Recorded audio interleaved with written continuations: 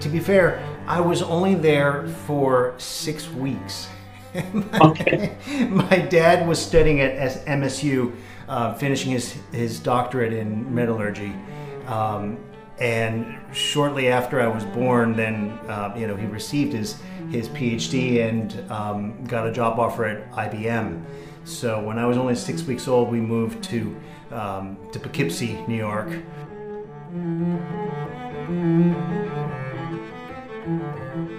And that's really where I grew up. That being said, I am absolutely convinced that somehow I remember that drive going from all the way from Michigan to New York. Somehow, but maybe I'm delusional. I don't know.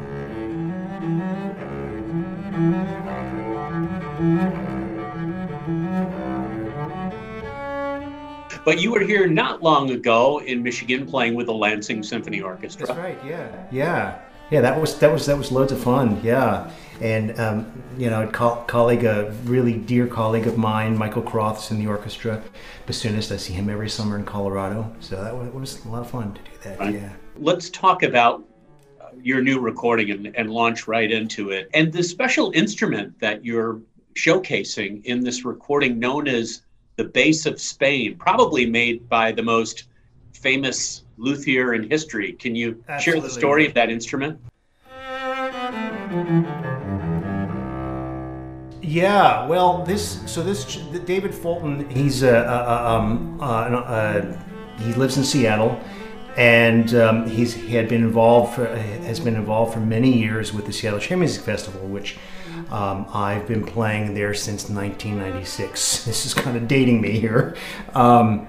And he started to build this arguably the world's largest fine instrument collection of violins, violas, and cellos. And this Bass of Spain, the 1713 Strat, was probably his arguably his most favorite one. At least that's what he said to me, because I'm a cellist.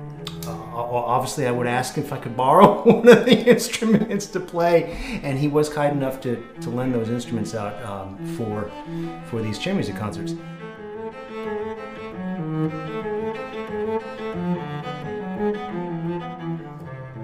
And it was very much because of this cello that I decided that I would embark on playing all six in one concert and then recording them.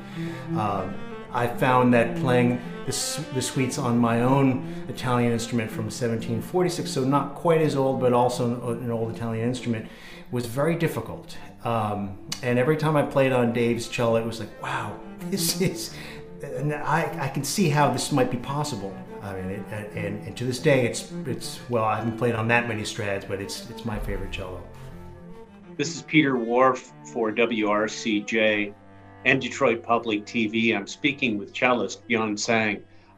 We're about to launch into a discussion of his new recording of the solo cello suites by Johann Sebastian Bach on a very special instrument by Antonio Stradivari.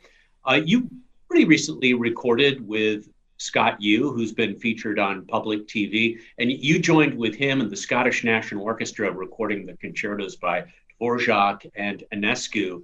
Now you're coming at one of, I think I've seen you and many others call the pinnacle of the cello world, the six suites by Johann Sebastian Bach. What puts them at the top of the mountain to you?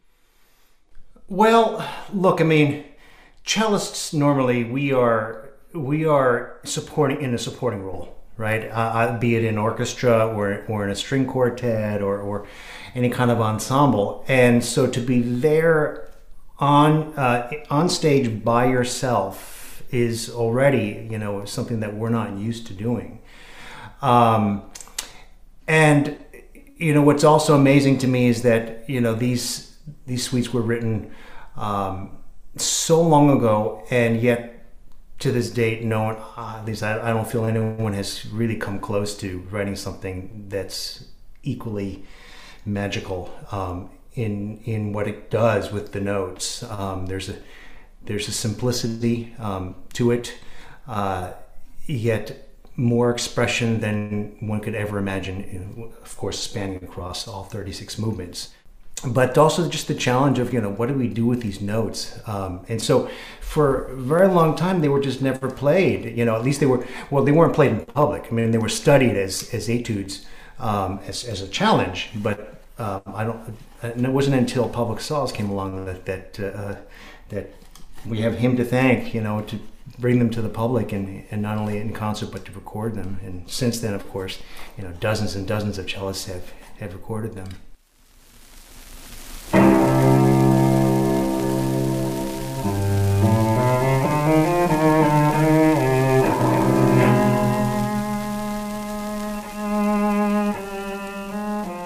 I've read through an interview where you spoke about Casal as being one of your favorites to listen to perform these great works. Why is that?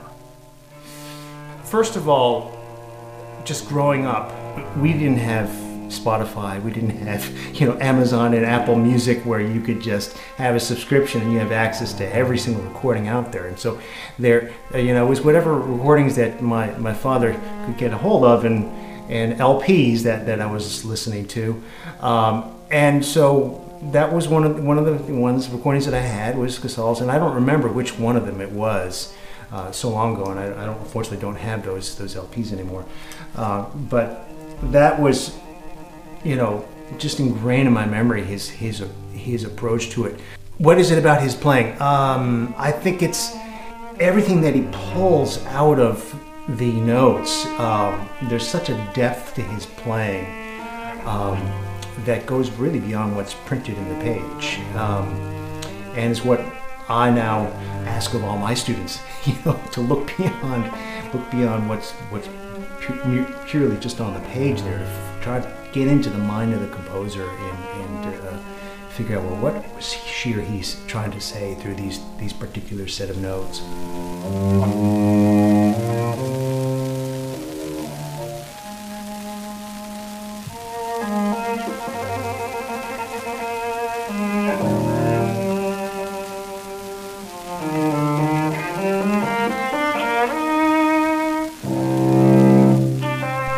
His playing also, though, comes from an era of string playing that I love and wish I had lived during that time. I mean, to me, it's like old-fashioned. I think of myself as an old-fashioned guy, but it's a lot of, without getting too technical here, I mean, it's a lot of use of expressive portamenti, what people would typically describe as a slide on the cello. It's the connection between the notes that he paid particular attention to, and I do myself. That's what I like to do is, how do we get from this note to that note?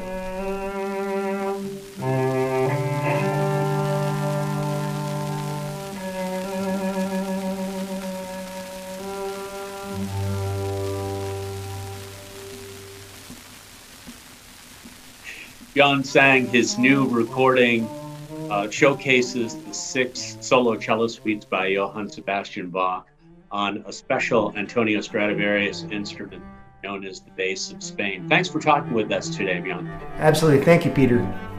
For WRCJ, this is Peter Whorf.